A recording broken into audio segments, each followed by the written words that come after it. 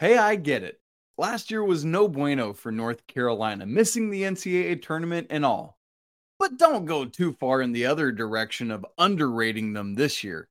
That's a bad decision. You are Locked On Tar Heels, your daily podcast on the UNC Tar Heels, part of the Locked On Podcast Network, your team every day. Hey there, it's Friday, September 22nd, 2023. Welcome into the Locked On Tar Heels podcast, the only daily North Carolina show out there. I'm your host, Isaac Shade, and I want to thank you for joining us today to get your team every day. This episode is brought to you by LinkedIn. These days, every new potential hire can feel like a high-stakes wager for your small business. That's why LinkedIn Jobs helps find the right people for your team faster and for free. Post your job for free right now at linkedin.com/lockedoncollege. Terms and conditions apply. Hey, want to tell you about something cool I've just started. We have this thing called Discord. It's an app that you might be familiar with. It's kind of similar to Slack for those of you who know what that is, but it's what we use to communicate on the Locked On network. And I'm actually creating a Discord channel just for Locked On Tar Heels. Would love for you to be part of that community where we can chat. You can chat with other Tar Heels fans. We can talk basketball, football, recruiting, anything you want to talk about, just random stuff. I'm going to be in there. Would love for you to be part of that too. So if you're interested in that, let me know. Shoot a DM, an email, whatever it is, and I will make sure you get the link for that. I'll even put it in the show notes after the show is over. Second piece of news, real quick, before we get into talking more about today's show. Finally, the ACC basketball schedule is going to come out next Tuesday night. We knew that, but we also now have more specifics about what that's going to look like. Next Tuesday evening on ACC Network, the women's ACC schedule will be revealed at 7 o'clock with Kelsey Riggs and Ivory Latta and a couple other ladies. And then the men's schedule at 8. Same thing, Kelsey Riggs, but also our guy Joel Berry too, and Carlos Boozer. So you want to make sure to tune in for those things and get both of those schedules finally coming out. All right, coming up on the show today, though, we are going to obviously be previewing the Pitt game. Want to give you a little whip around, look ahead at what's going on else in North Carolina athletics this weekend. But first, I want to get to the Almanac. You might or might not be familiar with the Almanac because it's only the second ever year of it, but the Almanac is put out by the Field of 68, Three-Man Weave, and a couple other groups that cover college basketball.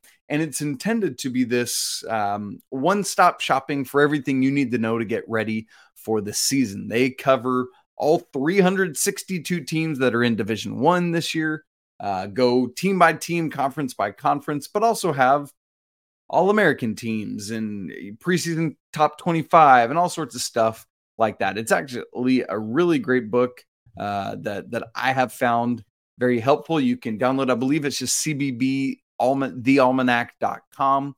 And last year it was a PDF you could download. This year it's like an actual website that you can go to and click around on links. And so I'm just warning you right now, the Carolina preview is written by Jeff Goodman. And I know some Tar Heel folks out there aren't massive fans of brother Jeff Goodman. So just need to know that. But right out of the gate, what I want to do is look at a couple of the things from the Almanac about the Tar Heels. And the first one is this. I believe that they are underrating the Tar Heels in their top 25. No, it's not criminal. It's not like they're not ranked. So I'm not going to get all hot and terribly bothered by it. But I do think that the Tar Heels are too low in the top 25 from the Almanac. They have Carolina at 24th. And I get it. I hear it. I understand why they would put them there. And then it's obviously a voting of the people that contribute to the Almanac. But hear me say this, friends. That's going to ultimately prove to be too low for the Tar Heels. And I think it's a little bit in the same way that last year, Carolina being ranked preseason number 1 was an overhyped response to Carolina making the national championship game and bringing back just about everybody other than Brady, right? At least from the starting lineup. And in the same way, I think this is an overreaction to how Carolina performed last year. I don't think they are going to prove to be the 24th best team in the nation. I think they will prove to be better than that. Right now, I'm not saying Carolina is a top 10 team. Right now, they could prove to be. I think a more fair seeding of them right now would be somewhere in the teens, probably. I think is appropriate. So again, it's not egregious. It's not something worth getting all twisted into shape about, but I do think that it's too low. By the way, the top 10, and this is going to be painful to hear right after I've said Carolina's 24th, is that they have Duke number 1, Kansas 2, Purdue 3, Michigan State 4, Houston 5, Creighton 6, Marquette 7, UConn 8, Tennessee 9, and Florida Atlantic 10. Really, my only quibble with that is I have Kansas 1, Purdue 2, and then Duke 3rd. I just think that what Kansas has, even with Arterio Morris now suspended, and then what Purdue has coming back, even after their loss to FDU last year in the first round of the tournament, is too great. And I do think that Duke's going to be a really good team this year. Hear me say that. But I think that Kansas and Purdue, at least right now, are above that. But having Purdue and Michigan State, both those Big Ten schools in the top 5, I think makes a ton of sense. You got 3 straight Big East teams there: Creighton, Marquette, UConn 6, 7, 8. Still weird to see Houston at 5 and think, oh, that's a Big 12 school now. Don't forget that. They're not AAC anymore. And Tennessee 9, that makes a lot of sense. Carolina plays the Vols this year. And then Florida Atlantic. Now, you might see that and think that's an overreaction to them just having a good postseason last year. Not true. This team won 31 regular season games last year.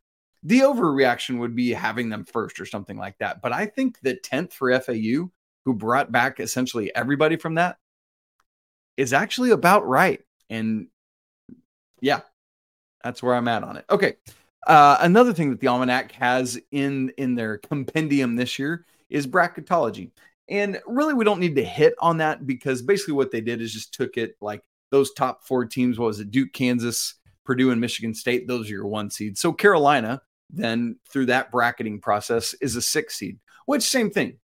I mean, it makes sense that they have them 6 because they have them 24th. And, teams 21, 2, 3, and 4 would be your 6 seeds. But ultimately, again, I think Carolina is going to prove to be better than a 6 seed. All-Americans, let's go there next. That's another thing that the Almanac has in here in their early stuff. They did 3 All-American teams, 5 on each. Thank you for doing that, Almanac, and not having like 32 people on your first team like some conferences do. And so of that, the only Tar Heel of those 15 is Armando Bacot, who's on the second team All-American. And I think given what Armando did last year, given expectation, and given the other people on the list ahead of him, I understand it. I don't necessarily agree with it because here's the first team. Zach Edey. No argument there. Homie was the player of the year last year. No reason to think anything different this year. Kyle Filipowski from Duke. I see that. I hear that. I think he's going to be a phenomenal player. The only reason I might not have him there is because Duke's got several really good guys around him that could steal some of those votes, but I think that's fair. Ryan Kalkbrenner from Creighton, who, I don't disagree with their phenomenal defender, great offensive player, should be one of the best bigs, clearly in the nation. And then Tyler Kolek from Marquette. Makes sense to me. Marquette was the regular season and conference tournament champion. He was the player of the year last year, and he's coming back. The one person I would switch is the 5th player on this team is on this first team All-American is Hunter Dickinson. And here's why I would switch that. I feel like Armando has outplayed him every time. I think it's twice Carolina's played Michigan while both guys have been in school, and Armando's won that battle both times. And so if you're just taking it head to head, I'd have Bacot above Dickinson. Here's why I think they did this. Who does Dickinson play for now? Kansas. Where's Kansas projected? At least on the Almanac's rankings, 2. I have Kansas 1. And so I think that's why Hunter Dickinson is where he is ahead of Mondo. And then, with that, there are like the Almanac goes on to do their top 100 players, even beyond just those 15 players on the first 3 All-American teams. And so there are 3 total Tar Heels on their top 100 players. Mondo comes in at 7th. Again, that lines up with him being on the second team. RJ at 27. I think that's a little bit low, but again, not terribly so. I'd probably have him in the 15 to 20 range, maybe, or 16 to 20 range, maybe even on that third team. So that would be 11 to 15. And then they have Elliot Cadeau at 93. I think that's probably fair, especially just the uncertainty a lot of people have nationally about where Elliot will be as he comes in. So next week, I actually want to dive back into more about the Almanac because they have a capsule for each team. So I want to talk about their capsule for UNC, which again is written by Jeff Goodman. So get ready for that. And then they also have an ACC review. So I want to look at that as well, but we'll get to that probably on Tuesday's show. Monday, obviously want to recap the football game against Pitt. And then Tuesday, we'll look more at this Almanac because it's really insightful and informational stuff. Speaking of the Pitt football game, it's time to go beat the Panthers. First ACC game of the year, first true road game of the year. It's time to prove to America that Carolina knows how to handle success. We're going to talk about what that looks like in just 1 second. But first, this episode of Locked On Tar Heels is brought to you by LinkedIn. Listen, these days, every new potential hire, it can feel like a high-stakes wager for your small business. You want to be 100% certain that you have access to the best qualified candidates available. That's why you got to check out LinkedIn Jobs, which helps you find the right people for your team faster and for free. It's super easy to create a free job post on LinkedIn, and then you just add your job in the purple hashtag hiring frame to your profile to spread the word that you're hiring. After that, simple tools like screening questions help make it easy to focus on candidates with just the right skills and experience so that you can easily prioritize who you'd like to interview and then ultimately go ahead and hire. Because honestly, getting the right person for your team has a positive and measurable impact on your whole business. That's why small businesses rate LinkedIn Jobs #1 in delivering quality hires versus the leading competitors. LinkedIn Jobs helps you find the qualified candidates you want to talk to faster. Post your job for free right now at linkedin.com/lockedonjobs. Again, that's linkedin.com/lockedoncollege to post your job for free. Terms and conditions apply. Hey, coming up today, hopefully you're listening to this earlier in the day on Friday because 11 a.m. to 1 p.m. Eastern, Locked On College Football Kickoff Live coming at you on every Locked On College YouTube page, including ours. So tune in right here to the Locked On Tar Heels YouTube page, 11 a.m. to 1 p.m. Eastern today for Locked On College Football Kickoff Live to get ready for all of this weekend's action, including North Carolina heading up to Pittsburgh. Let me get you set and prepped and ready for this game. And then coming up in the next segment, we'll have the what to watch for, my predictions, all of that stuff. So here's the series. North Carolina, Pittsburgh, 16 all-time meetings. Carolina leads it 11-5. You love to see that. Here's what's interesting. At home, the team at Keenan, the teams have played 7 times. Carolina has literally never lost to Pitt at home, 7-0. But on the road, it's dead even, 4-4 on the road at Pitt, and Carolina's 1-0 in neutral site games, So it's time to get another one on the road and get that road record up to over 500. Part of that is because Carolina has lost each of their last 2 games they've played at Pitt. You might even have this in your memory bank. Why? Because those last 2 games, 2021, 2019, Carolina has lost by 7 points in both of them and lost in overtime in both of them. Man, it's time to finish the job. And not just in the fourth quarter, but early and often. Because here's the thing. This series, I said 16 games in it. 12 of them have been decided by single digits. That's kind of crazy that you had that many games decided by single digits in this series. But what it tells you is you got to find every advantage you can to get this game won, especially on the road. So would love to see not a tight game. Would love it to change to 12 of the 17 games in this series have been decided by single digits. Let's look back to last year because obviously this year in the championship game, forgive me if things are cutting out there. There's a storm going on at my house And hopefully things are still continuing to go okay on our stream here. So last year, Carolina won at home 42-24 against Pitt, 1 point shy of the biggest margin of victory in the series. Carolina won by 19 back in 98. That was an 18-point victory last year. Here's the thing, though. Don't just look at that final score and think, oh, Carolina obliterated the Panthers last year. Not true. In fact, Pitt led that game for the vast majority of the first three quarters. And so, in fact, they never trailed in the first three quarters. There was a time when Carolina tied it up. I believe it was 7-all. But other than that, Pitt led the first 45 minutes or so of this game. In fact, they were up as big as 24-14 in the third quarter and entered the fourth quarter with a lead. But from there, when it was 24-14, Carolina reeled off 28 straight points in the final 21 minutes of this game. So, again, they put it all together and dominated the fourth quarter for the win, but it wasn't smooth sailing the whole time. That's what we're looking for, is get what happened in that fourth quarter, do that in the first half.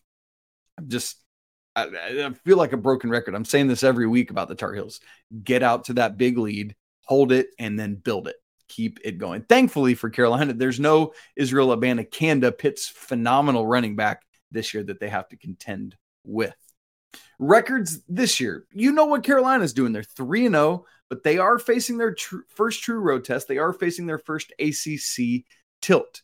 In fact, this is their second straight year going 3-0 to start this season, and third time in the last 4 years. They also did it Sam Howell's sophomore year. But here's the problem. Each of the last 4 times Carolina has started 3-0, so those 2 seasons, 2020 and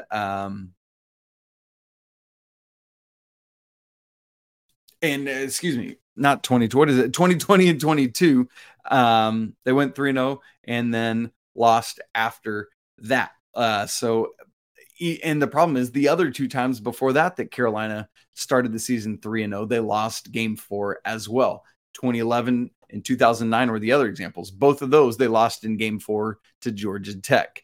So the last time Carolina started 4-0 was 1997, which you might guess that because that was such a phenomenal year. In fact, Carolina reeled off their first 8 games that year. For Pitt, though, they are not 3-0. They are 1-2, and similar to the Tar Heels, have not played an ACC game yet. That one win, Wofford. So congrats, come on. But their losses are to Cincinnati and West Virginia. Both Big 12 teams now, keep in mind. So what's going on with Pitt? Why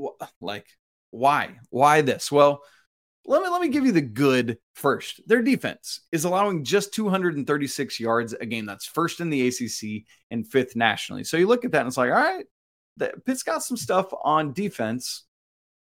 I haven't faced Drake May. Just saying that. Here's what some of the bad is. When you suss it out, a lot of the numbers that look good are because of Wofford. Pitt had 491 yards of total offense against Wofford and only allowed 126 yards for Wofford in total. But here's the thing. Then against Cincinnati and West Virginia, they only got 262 yards of total offense and then 211 yards of total offense. Not exactly great. So that Pitt offense, questionable at best. And the defense seems solid, even against those 2 Power 5 schools. So we'll see on that end. But the reason the offense is not doing well is Phil Jurkovec, who had been at Boston College, comes over now to Pitt. But apparently, from everything we've heard and seen, Pitt is planning to stick with him this week. And let me tell you, folks are big mad about it. This is all you need to know. Jurkovec, 35 for 75 on the season in passing. That's just a 46.7% completion rate. Oh, but it gets worse because against Wofford, he completed like 70-something% of his passes. So against those 2 Big 12 schools the past 2 weeks, he was 18 for 52. That's 34.6%. Yikes. That ain't going to do you very much. So the names you need to know, Jurkovec, if things don't go well for him, Second on the depth chart for quarterbacks is Christian Villieu. And so we'll see what happens there, right? You just need to know. 3 running backs that have essentially done the same thing. This year, Rodney Hammond Jr. is at the top of the depth chart. But then you've also got Daniel Carter and Sibo Flemister. I'm not really sure how to pronounce his last name, but what a name. C''B''O. Sibo Flemister. Love it. All 3 of those running backs have between 21 and 25 carries. All 3 of those running backs have between 95 and 103 rushing yards. So they're essentially interchangeable and essentially coming in and out. So we'll see what happens with that. As far as receiving, well, you just heard what I said about Dracovich's numbers. So you got to imagine the receivers haven't done much, and that's absolutely correct. Here's everything I need to tell you. No receiver has more than 8 receptions. None of them have double-digit receptions. And for some contrast and context, 3 Tar Heels have double-digit receptions. 4 Tar Heels have over 100 yards receiving on the season. And 7 Tar Heels have more than 40 total yards receiving. Why do I say that?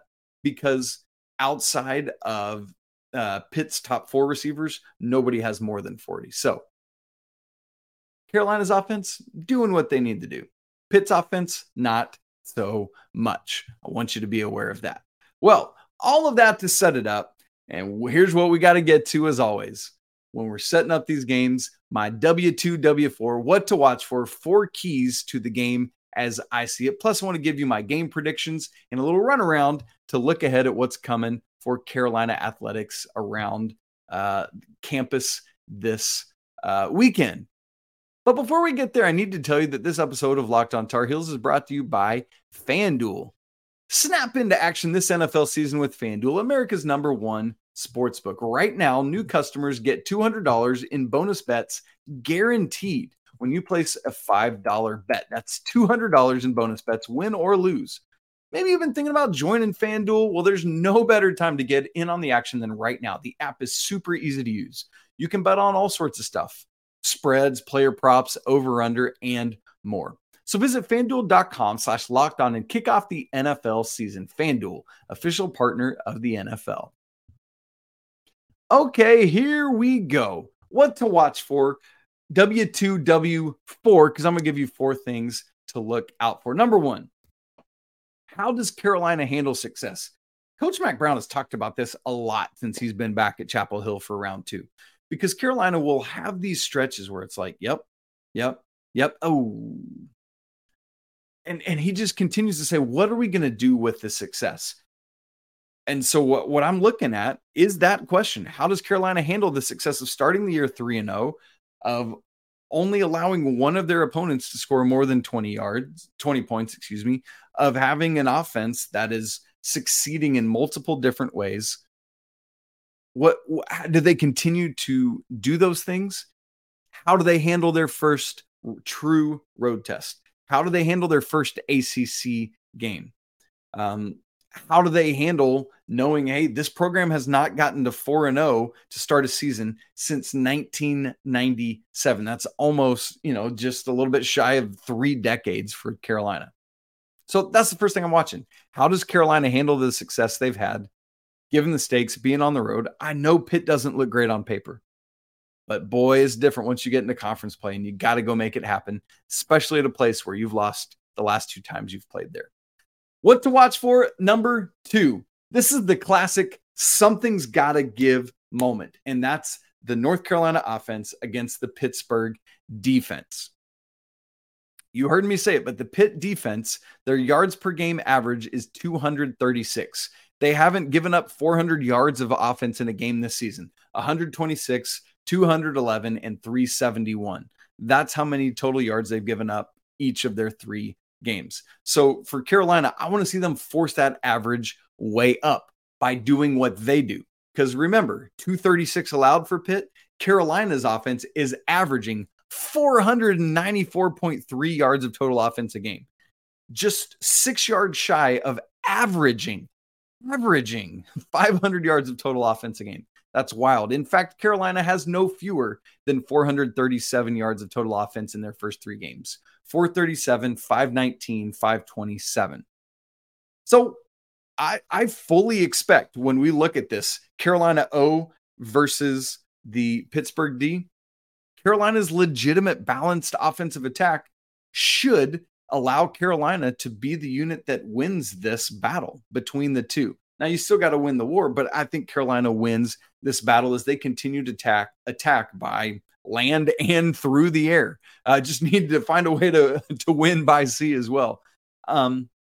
Because if you're Pitt, you got to deal with Nate McCollum now. How does Carolina follow up? Pitt, sure, go attack him, but now you're freeing up Kobe Paysour, J.J. Jones, the three-headed monster that is the tight end group. They're going to have plenty of opportunities for big plays if Pitt's trying to bottle up Nate McCollum.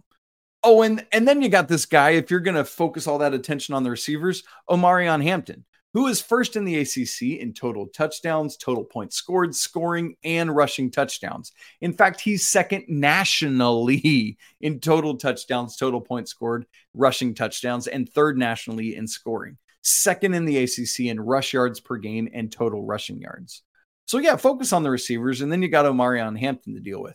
Or focus on the receivers and Omarion and British Brooks. And then, oh, by the way, there's this dude, his name's Drake May. Enough said. Carolina beats out the Pittsburgh defense. Number 3 on what to watch for. Winning third down. Carolina has been doing great. Somebody said recently on Twitter, forgive me, I can't remember who it was, but like basically, I think Drake May tries to get to third down just because he loves it so much. And I'm all in on that.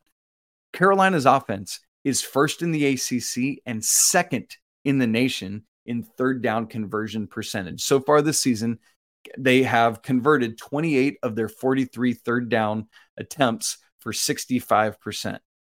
That's pretty stinking good. A lot of that is because they have these bruisers that can pick up yardage on first and second down or, get chunk plays on first and second down through the air. But then when you get to third down, Drake can hand off if it's short yardage. Drake can call his own number when necessary. And also he can find this multitude of receivers wherever he needs to. It makes sense why Carolina is so good on third down. And then the fourth thing I'm watching on the what to watch for is the Carolina defense. Which one shows up? This is the second week in a row of facing a less than awesome offense. I'll just be a little bit kind in saying it that way. Again, yes, 491 yards of total offense for Pitt against Wofford, but under 300 yards of total offense against Cincinnati and West Virginia. And so it doesn't look good when you break it down that way. So in terms of Carolina's defense, I say it's time for a statement. Like, again, punch it in the mouth early and often. If I'm Gene Chizik, I'm sending pressure. I'm making Dracovic, who hasn't been able to do so this year against Power 5 competition, I'm making him beat me right now. And so get after him, be aggressive, do it early. Carolina, they held on third down 9 out of 12 opportunities last year. So the same way that the offense is converting, the defense is actually getting off the field. At least last week, they did quite a bit. You've seen Armani Chapman now rise to the top of the depth chart at one of the cornerback positions.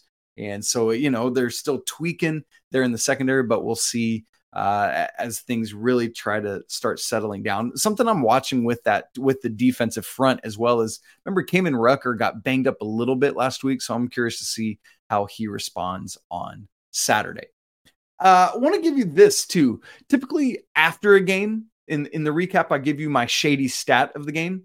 I thought, it'd be interesting to give you a shady stat to watch. Why so? Because I always love to have what's some kind of, in addition to just a win, what's something else that I can cheer for in this game that's just a fun stat tidbit. And so I like to find that for myself as a secondary thing to cheer for. So I wanted to share that with you. And here it is for this game. Drake May has thrown 20 plus completions in each of the first 3 games, becoming the only Carolina quarterback ever to start a season with 20 plus completions in each of the first 3 games. Pretty wild, huh?